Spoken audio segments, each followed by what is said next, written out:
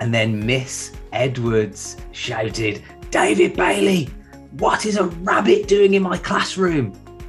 I can still picture the look of disbelief on her face. Needless to say, my plan backfired. My mum was called into school, Sam was taken home, and I was in big trouble.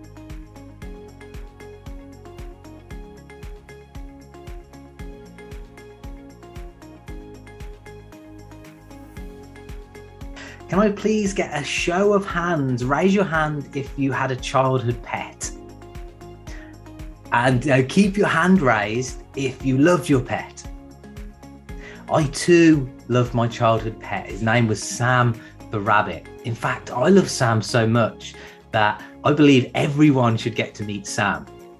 So one day, 6-year-old David had a great idea that he would take Sam to school. The problem was, I didn't think my parents would agree to this. So I waited until my mum was getting dressed one morning before sneaking outside, opening Sam's rabbit hut and greeting Sam by saying, "Sam, you're coming to school with me today," and then hoisting him out of his cozy living environment and plunging him into my dark, manky backpack, leaving just enough space for him to breathe. The plan was going perfectly. Mum had no idea that Sam was in my backpack as we walked to school, and I could hardly contain my excitement in picturing my friends' faces when they got to meet Sam. When we were at school and Mrs. Edwards, our teacher, started taking the register, that's when I made my move. I opened my bag and carefully placed Sam the rabbit onto my desk and waited.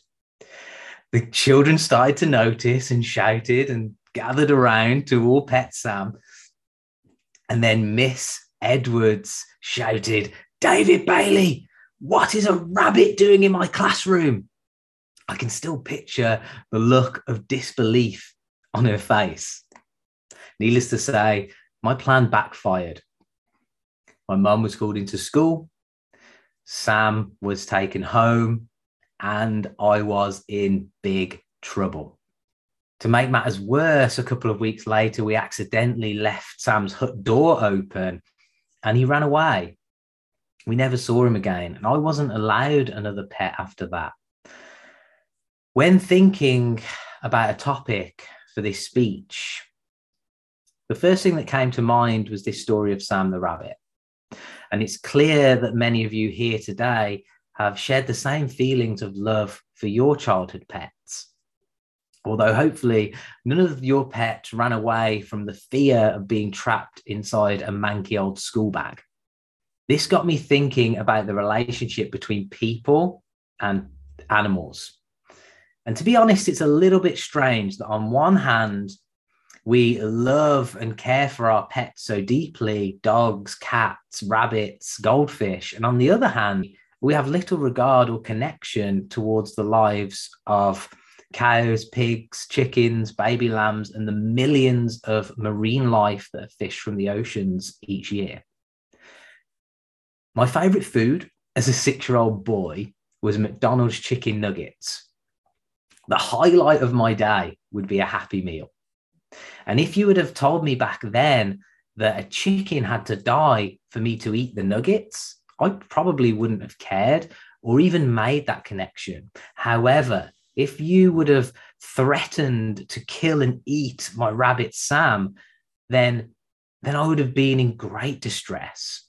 So Paul McCartney was once quoted saying that if all slaughterhouses had glass windows, we would all be vegetarian. Certainly growing up, I never imagined myself as vegetarian, or I didn't even know what a vegan was. And if I had a time machine where I could go back and speak to my younger self, I would say, one day, David, you're going to be a healthy vegan. Then it would have probably been met with the same look of disbelief as Miss Edwards upon witnessing a live rabbit in a classroom. There is a point to all this, and a deeper message that I want to leave you with. Does it make logical sense that we as people have the capacity to love animals? We nurture them, we care for them, we keep them as pets, and we don't see this anywhere else in the food chain. You don't see, for example, a tiger having any remorse for its prey. Yet we have the capacity to love animals deeply, sometimes even more so than our fellow human beings. The moment I decided to go vegan was when my younger sister challenged me to watch a documentary called Earthlings. And I challenge each and every one of you to watch this same documentary. It's called Earthlings. It's on Netflix, because I couldn't make it through 10 minutes of this documentary. I had to turn it off. It was absolutely heartbreaking seeing the suffering that innocent animals have to go through. And right there and then, I knew that Sir Paul McCartney's quote was absolutely true, that if slaughterhouses had glass windows, we would all be vegetarian. And I would even take it one step further and say we would all be vegan. Because we care, because we love our pets, and because we feel compassion for all life, means that deep down, we must be natural herbivores. After surviving and thriving on a plant-based diet for the last 5 years, I've decided to sign up for Toastmasters to become a voice for the voiceless and share the good word of veganism. Although it sounds like a cult when I say it like that, the term vegan actually means to do as little harm as reasonably possible.